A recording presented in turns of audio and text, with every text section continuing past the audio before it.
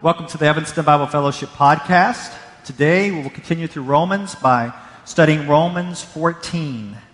By the end, you will understand the thrust of an important truth summed up in this phrase: in essentials, unity; in non-essentials, liberty; in all things, charity. Glad you're here today. If you've been with us for a while, you know I don't like to go into long introductory statement, so let's just get with it. All right, here we go. Within the church, there are closed hand issues and there are open hand issues. Within the closed hand issues, we like to say these represent the essentials of the Christian faith, the doctrine.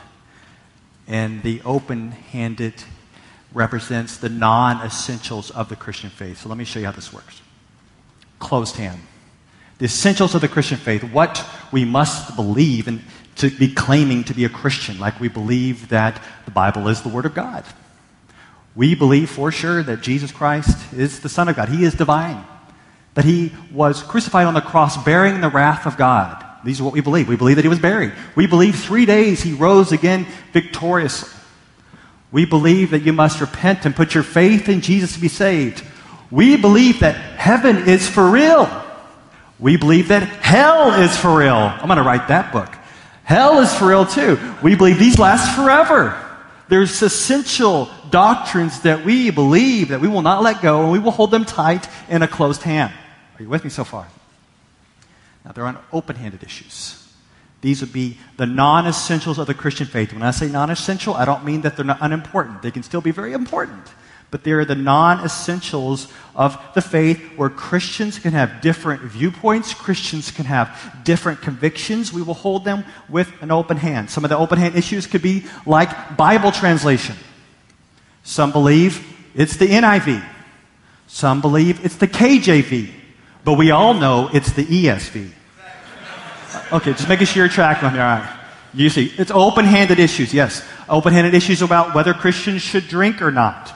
What kind of schooling they should have for their children. What kind and forms of entertainment they should partake in.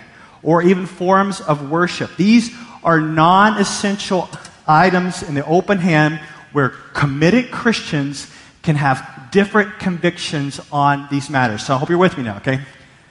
The essentials of the closed hand, these are not up for debate. We should have absolute unity in these strong doctrinal positions that are rooted in the Word of God. These are not up for grabs, closed hand.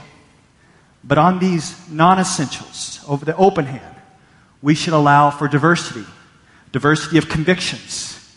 And yet we should live with one another in unity and love. And I would think that the heart of this can be summed up with a famous phrase you may have heard before. Let me put it up for you. In essentials, unity. In non-essentials, liberty. In all things, charity. In essentials, unity. In non-essentials, liberty. In all things, charity. We are going to see this principle play out in the early church this morning as we study Romans chapter 14. Can you believe it? We're going to study an entire chapter in the Bible this morning. We're going to make the most of your time here. When's the last time you studied an entire chapter of the Bible? We're going to look at Romans chapter 14. And I'm going to set the context for you because this is going to be complicated to explain, hard to understand. So try to at least track with me a little bit. The Roman church. It's not like this church. This church is primarily made up of Gentiles. The Roman church was a mixture of Gentile Christians and Jewish Christians. Now, some from the Jewish background in Rome that were Jewish believers, they believed that they should hold to some of the Old Testament teachings concerning food and drink. Specifically, I want to make sure you understand this. In their pagan environment, they felt like it was very important that they didn't eat meat. Now, don't take from this, you say, well, are Jews vegetarians? Don't think like that. But in this environment, they were, because they felt like in their pagan environment, they felt like they couldn't eat the meat that was in the pagan environment because they weren't sure if it was kosher, if it was prepared in line with the Old Testament laws. Nor did they drink wine in their context because they weren't sure if it was mixed or had some connection with idols. So you could say that the Jews in the Roman environment were perhaps kind of maybe sort of like Daniel, who refrained from these things when he was in exile in Babylon. Now, in addition, the Jews in this context of the church, they felt it was very important to observe certain holy days, especially the Sabbath. So for them, I want to make sure you understand, the Jewish Christians in the church, they held to certain Old Testament laws as a matter of conscience and conviction. I don't think it's fair to say the Jews held to these laws as a matter of salvation. No. They're believers in Jesus Christ, but they are believers in Jesus Christ as a matter of conscience and conviction. They would not eat meat or drink wine in this context, and they thought it was very important to observe certain holy days, such as the Sabbath. That's their connection with the Old Testament. Now, what about the Gentiles? No such convictions. They believe what Jesus taught, that all foods have been declared clean. So they could eat meat and drink wine without their conscience being bothered. In addition, the laws concerning the details of the Old Testament of Sabbath observance and their understanding had been played out, and they believed in gathering as believers. They believed in worshiping on community. They believed in worshiping on the Lord's Day, but the details of the Sabbath observance, they believe, as the people of God, have been fulfilled in Jesus Christ. Paul was he Jew or Gentile? He was Jew. Theologically, he would side with the Jews or Gentiles. The Gentiles, right? He would say, foods are clean. Yes, they're clean. Or there's no connection there. They're clean. And he would also have an opinion with regard to the theological conviction on the Sabbath. That is fulfilled in Christ, and we can worship on the Lord's Day. But that's not the point. Let me just tell you the problem here, okay? Here, you ready for this? Jewish Christians would judge the Gentile Christians for eating and drinking. And the Gentile Christians would look down on the Jewish Christians for not eating or drinking. So you see the problem. So Paul wants both sides to love each other in the midst of different convictions.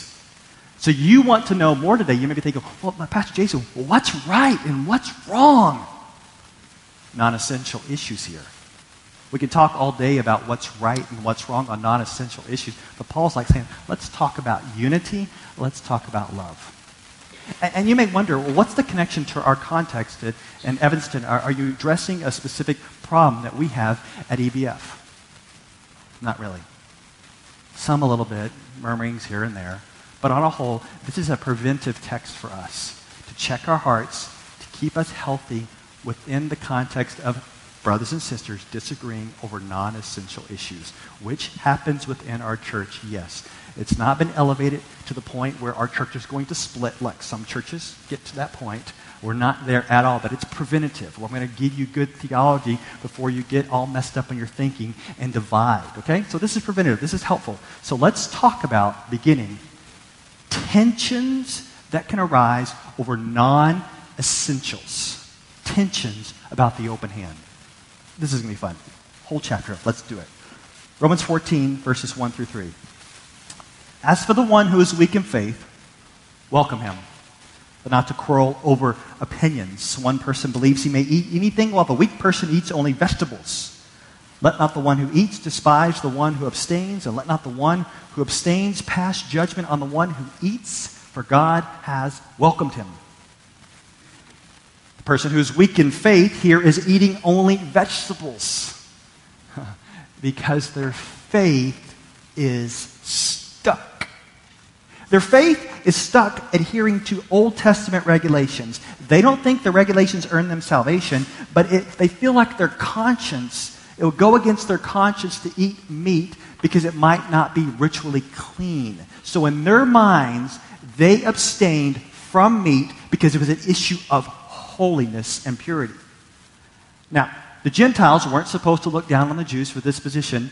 In turn, the Jews were not supposed to judge the Gentiles because they did eat meat and they did drink wine. So Paul is exhorting both groups. Look what he says to the Jews. Verse 4. Who are you to pass judgment on the servant of another? It is before his own master that he stands or falls, and he will be upheld, for the Lord is able to make him stand.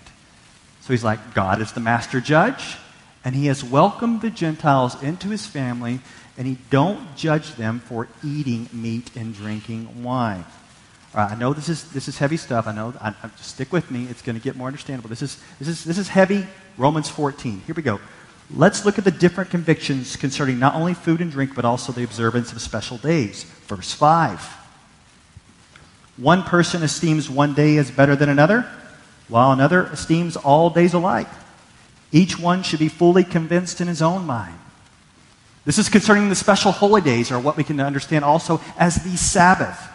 The Jews felt it was vital to continue to observe the Sabbath, specifically the ritual observance on the Sabbath. Some of them say it's got to be on this certain day, and it is crucial for us to observe that. Now, the Gentiles, they weren't distant community. They weren't distant gathering as a family of God, but they did not have the ritual observance of the Sabbath in their purview here, in their understanding or their conviction that it was this certain day and they couldn't worship any of the other days as important as this days. And the question is, what does Paul believe? Well, Paul has a position on food. All food is clean. And he has a position on special days. They're no longer binding, including the Sabbath, Colossians 2, 16 and 17. But he wants people to be free to hold their own convictions concerning the Sabbath and the special days. Now, I know it's very confusing, because you're probably wondering, what does this have to do with you? It's this. I'm not going to stand here before you and make a certain application about who in here is weak in faith and who is strong in faith, because it doesn't move from this context to us just like this. So I don't want to say, those of you in here are weak in faith, and there's some of you who are strong in faith, because I don't think it's a direct connection. It's like I cannot say to some of you, those are strong in faith who can drink alcohol. And if you can't drink alcohol, then you are weak in faith. Doesn't work. I can't say to you, those of you who are strong in faith like hymns. Those of you who are weak in faith like all that other stuff. You see, it doesn't work. Who's strong? Who's weak? We can't make the direct connection. So if you're expecting me this morning to call people out for being weak or to call you out for being strong, the direct connection doesn't move. I mean, I guess you could say the only person I think this could apply to directly is those of you in here who are rigid Sabbatarians, that we should have the Sabbath on Saturday.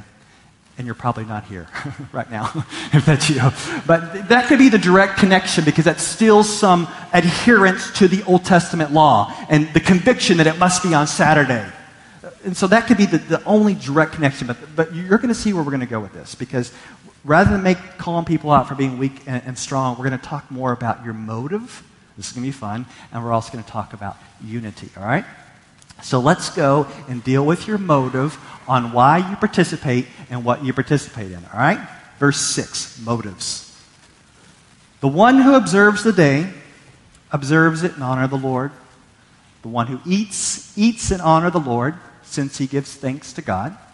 While the one who abstains in honor of the Lord and gives thanks to God. For none of us lives to himself, and none of us dies to himself. If we live to the Lord, and if we die to the Lord. So then, whether we live or whether we die, we are the Lord's. For to this end Christ died and lived again, that he might be Lord both of the dead and of the living. This is what Paul's doing. He's like, look, man, you want to eat? Fine. Eat to the glory of God. You want to not eat? Fine. Don't eat for the glory of God. You want to observe the day? Observe it to the glory of God. If not, don't observe it to the glory of God. You want to drink to the glory of God. If not, then don't drink to the glory of God. What he's getting at is that Jesus is Lord. And whether we eat, whether we abstain, we want the focus to be on giving glory to God. And that's a great principle. If you can't do it to God's glory, and you're troubled in your conscience, well, then don't do it. So whether you partake in the non-essentials, and whether your different convictions, whatever they are, hey, be rooted in giving glory to God in everything you do. This is not a matter of talking about the closed-hand doctrinal issues where we must not have different opinions, right? We must be rooted in the truth of God's Word. These are the non-essentials. We can have different convictions. And one Christian can do one thing for the glory of God, and another Christian can do something totally opposite, and they both can still be doing it for the glory of God. Can you believe that, right? Because we're not talking about the closed-hand issues, but the open-hand issues. Christians can be doing exact opposite things on the non-essentials, and they both can be glorifying God. Are you with me now? These are the non-essential things. Are you seeing what he's getting at? So the motive here is, how can we glorify God in everything that we do? Let me tell you what this looks like. This past Friday night, I was at Moody Bible Institute. Perhaps there's some grads here. I was at Moody Bible Institute with my son. We were finishing up the tail end. We went to see the tail end of the Legacy Conference. Francis Chan was speaking, the main session, and after him, there was a rap concert. So at this rap concert, it was loud, deep bass. There was a mosh pit up front, and people were dancing all around. This is at Moody Bible Institute. Are you tracking with me at all? All right. So Moody Bible Institute, this historic place who's had unbelievable, famous men and women, great preachers, have preached at that chapel we were at. And it's so ironic. So I'm at the chapel. The rappers up front. It's bass and people are dancing. Moody Bible Institute. I'm going to remind you again. And so what I'm seeing there is that above the rappers, I don't know if anybody's paying attention, but above the rappers is the choir loft. And above the choir loft are the organ pipes. And right below the organ pipes, there is a digital projection that says Rapzilla. I'm not joking. I'm not joking. And you may wonder, what? Is Moody Bible Institute, did they apostatize? Did they drop all their doctrinal convictions? Did they just go off the rails? What is wrong with Moody Bible Institute? Man, I'm going to take all my money and stop giving to them. What has happened to them? Why would they allow a rap concert? It's an open-handed issue. Those men and women in there were glorifying God through their doctrine and their turntables. Yeah? They're glorifying God. Open-handed issue. And if you are scoffing at that, Paul would say to you, don't you dare pass judgment. Don't you dare. In fact, that's what he says. Look at verse 10. Look at verse 10. He says, why do you pass judgment on your brother? Or why do you despise your brother? For we will all stand before the judgment seat of God. For it is written, as I live, says the Lord, every knee shall bow to me, and every tongue shall confess to God. So then each of us will give an account of himself to God. He's saying, don't you dare pass judgment.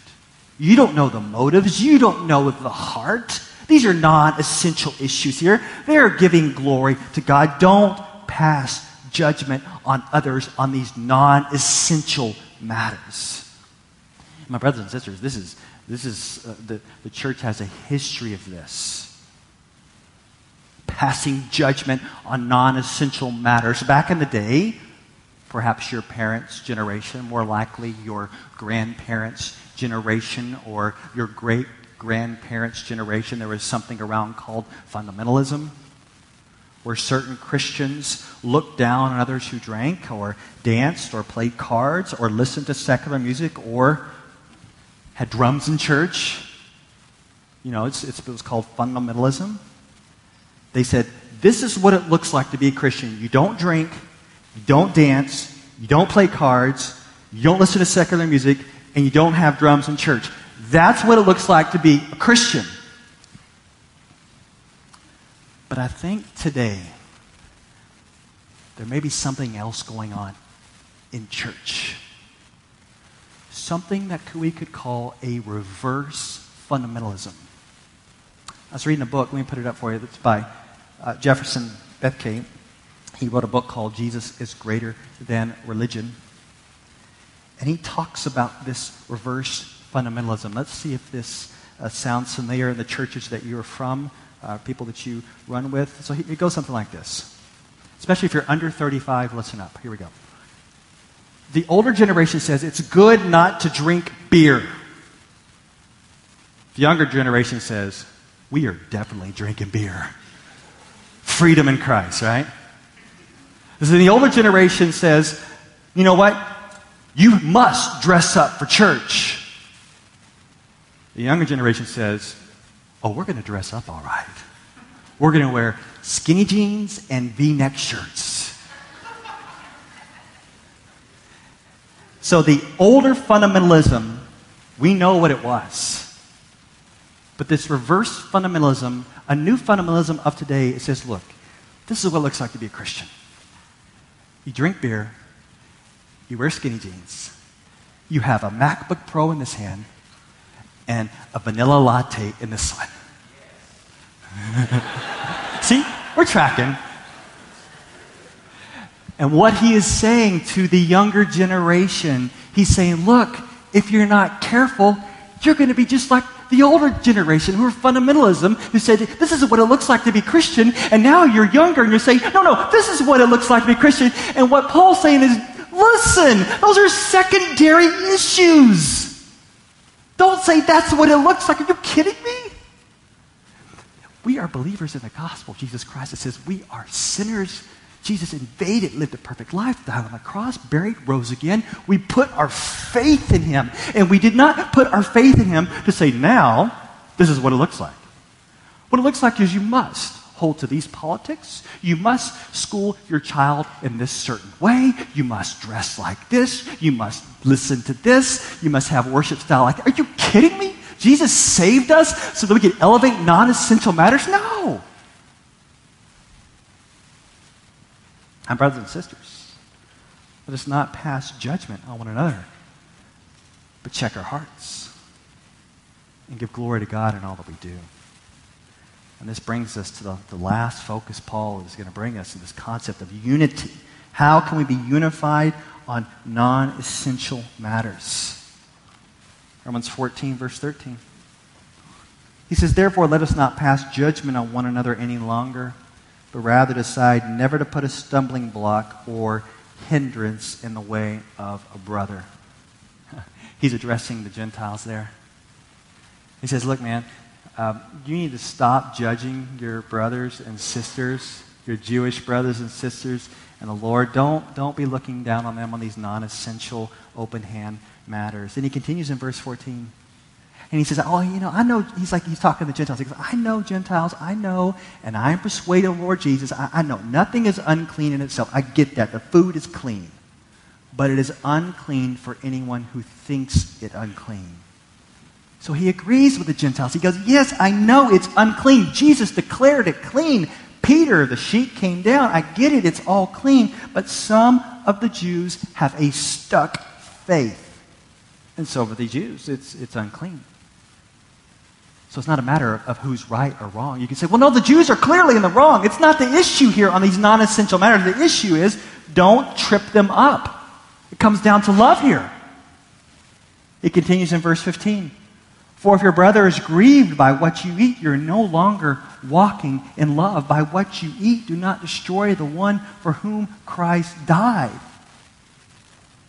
He's like, listen, Gentiles, Jesus died for them, so stop messing with them. Stop messing with your Jewish brothers and sisters. Say, come on, the food's clean. Come on, you can eat. Stop messing with them, for Christ died. You're going to trip them up, and you're going to ruin their faith. Quit it. And he continues. Look at verse 16. So do not let what you regard as good be spoken of as evil. Underline it in your Bible. Here we go. For the kingdom of God is not a matter of eating and drinking, but of righteousness and peace and joy in the Holy Spirit. Whoever thus serves Christ is acceptable to God and approved by men, So then let us pursue what makes for peace and for mutual upbuilding. It's not about eating and drinking, right? It's about righteousness, peace, and joy in the Holy Spirit. It's not about elevating the non-essential matters. It's not about saying, look, if you are truly a believer in Jesus, you will adhere to this political party. If you are truly a believer in Jesus, then you will worship in this certain way. If you are a believer in Jesus, then you will school your children in this particular way. And Paul's like, stop it.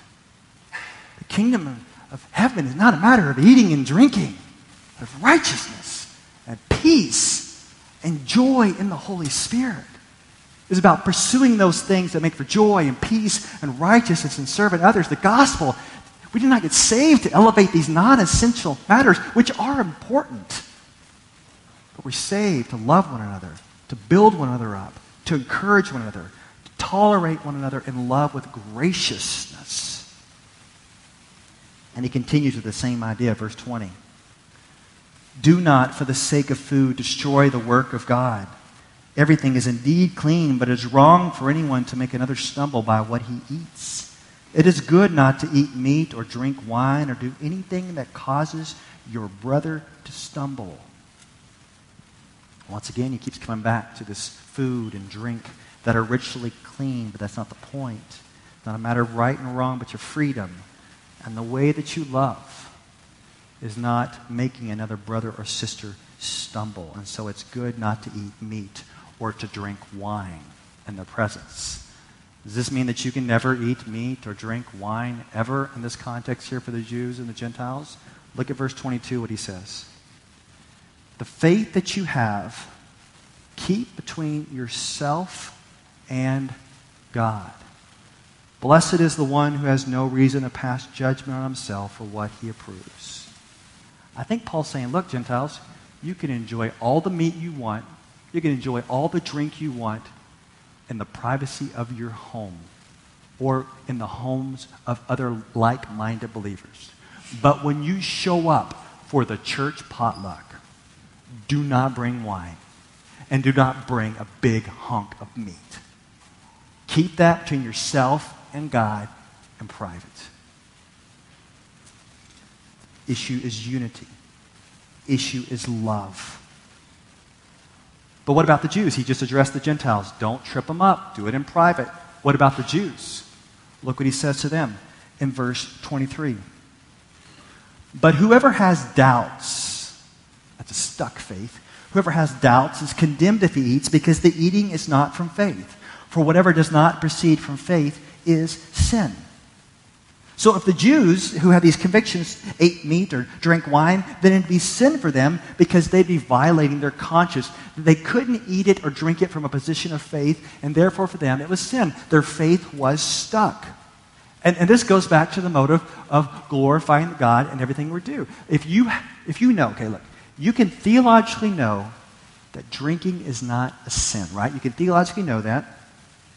But if you have some connection with drinking from the past where you have viewed it as sin, where you have seen maybe some devastations connected with it, there's just something in you that cannot partake it without it violating your conscience. Now, brothers and sisters, don't mess with your conscience.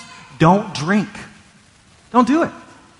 Even though you can say it's fine, it's theologically okay, but there's something in you that's not right with it, conscious, don't drink. The same thing can go for those of you have had convictions about working on Sunday. Like you have, in the past, there's been some connection with you. And even though in your mind you say, okay, there's not this ritual observance, but there's something about taking a day of rest. Yes, that's good. And so, but there's something in you that's just violated by working on, don't work on Sunday. Same thing with you who are certain forms of entertainment. There's just something about radar movies you just can't go to it. Others can go to it, but there's something in you that just don't go. It's like me when I was in college.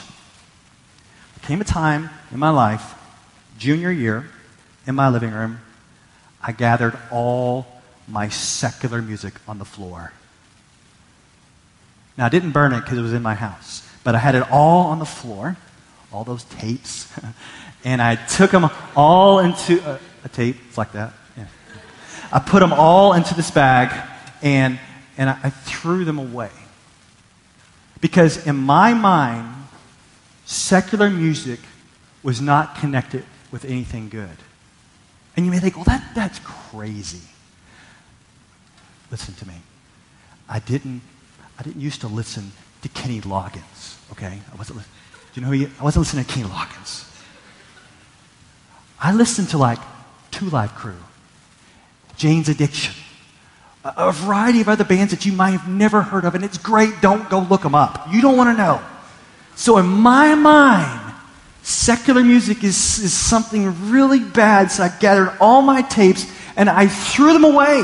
I want to have nothing to do with them. I just want to listen to Christian music all the time. That's fine. That's what I want, because I have this Now, I'm 42, and I have since adjusted a little bit, so I can listen to some secular music. But just understand, if you're having conscience issues, just leave it alone.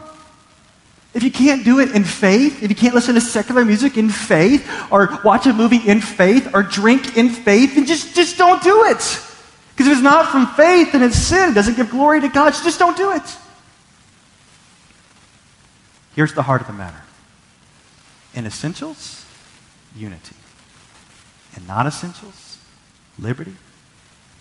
In all things, charity. One last story for you. It's one of those old school stories. And you think this is something that would happen, 2014, but it happened many, many years ago. And of course, it has to do with preachers. There were two preachers in England back in the day. This guy named Charles Spurgeon and Joseph Parker. Now, at one time, Spurgeon and Parker used to exchange pulpits. You preach at my church, I'll preach at your church. But after a while, there was a rift over non-essential matters, the open hand. They split over non-essential matters. And I would say it was mainly Spurgeon's fault. This is kind of how it went, all right? Spurgeon started to look down on Parker because Parker started going to the theater. He would go to the theater. And Spurgeon thought it was bad to go to the theater, so he said, you are not going to come and preach in my pulpit if you're going to be going to the theater. So they split. And back in the day, this rift even made it in the newspapers. Can you imagine reading about this? Two preachers at war over the theater. And so they wouldn't share pulpits anymore. They had a negative attitude about that. Now, get this. At the same time, Charles Spurgeon used to smoke cigars. And many of the Christians at this time looked down on smoking cigars. So basically what Charles Spurgeon did, he said, look, I'm going to break fellowship with you over non-essential matters of my choosing. I'm going to smoke cigars, and you can't go to the theater. Do you do that? Break fellowship with others over non-essential matters of your choosing. And so, a reporter called Spurgeon out on this. They said, Spurgeon, man, you're dogging him for going to theater, and you're smoking cigars. What do you say about that? And Spurgeon says, I do not smoke cigars in excess. And the reporter's like, what do you mean by excess? And he said, never more than 2 at a time. Now, you see that? That's a snarky attitude, right? You see, that's sarcasm. But you've done some of that, right? In your freedom, you've been sarcastic. Like, well, I have freedom, I can do this. And you make some sarcastic remark like that. Okay, now I'm going to give you a little redemption for Spurgeon, okay? Because I'm dogging on him a lot. So here's a little redemption for Spurgeon. So one day he is walking down the road, and he's at the height of his popularity. The preachers were a big deal back then. And he saw a sign at a store that said this. It said, we sell the cigars that Charles Spurgeon smokes. And from that day on, he quit. Did he have freedom to keep going? Sure. But he's like, whoa. I am starting to hinder others and possibly trip some others up. So he let it go. He was caring for other people. He's caring for their walk for Jesus. So for him and the non-essentials, he let it go. Our brothers and sisters, let's keep it in mind. Closed hand right here. We're not letting these doctrines go. But in the non-essentials, you've got to keep in mind, in essentials, unity. In non-essentials, liberty. In all things, charity. Let's pray.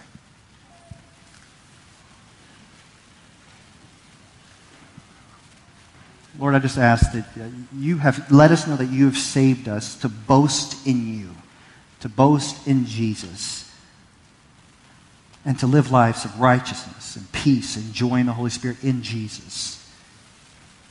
And Lord, where we have gotten off, where we are elevating secondary issues or non-essentials or open-handed issues, and we're judging others and looking down on others, may you convict us. Whether this is done by an older generation or a younger generation, we can all be guilty of assuming that we are always right and that others are always wrong on the non-essential matters. So give us a heart that loves, that does not judge, that encourages, that even dialogues over these non-essential things, but ultimately finds unity. Unity in the gospel of Jesus. And we ask this in Christ's name. Amen.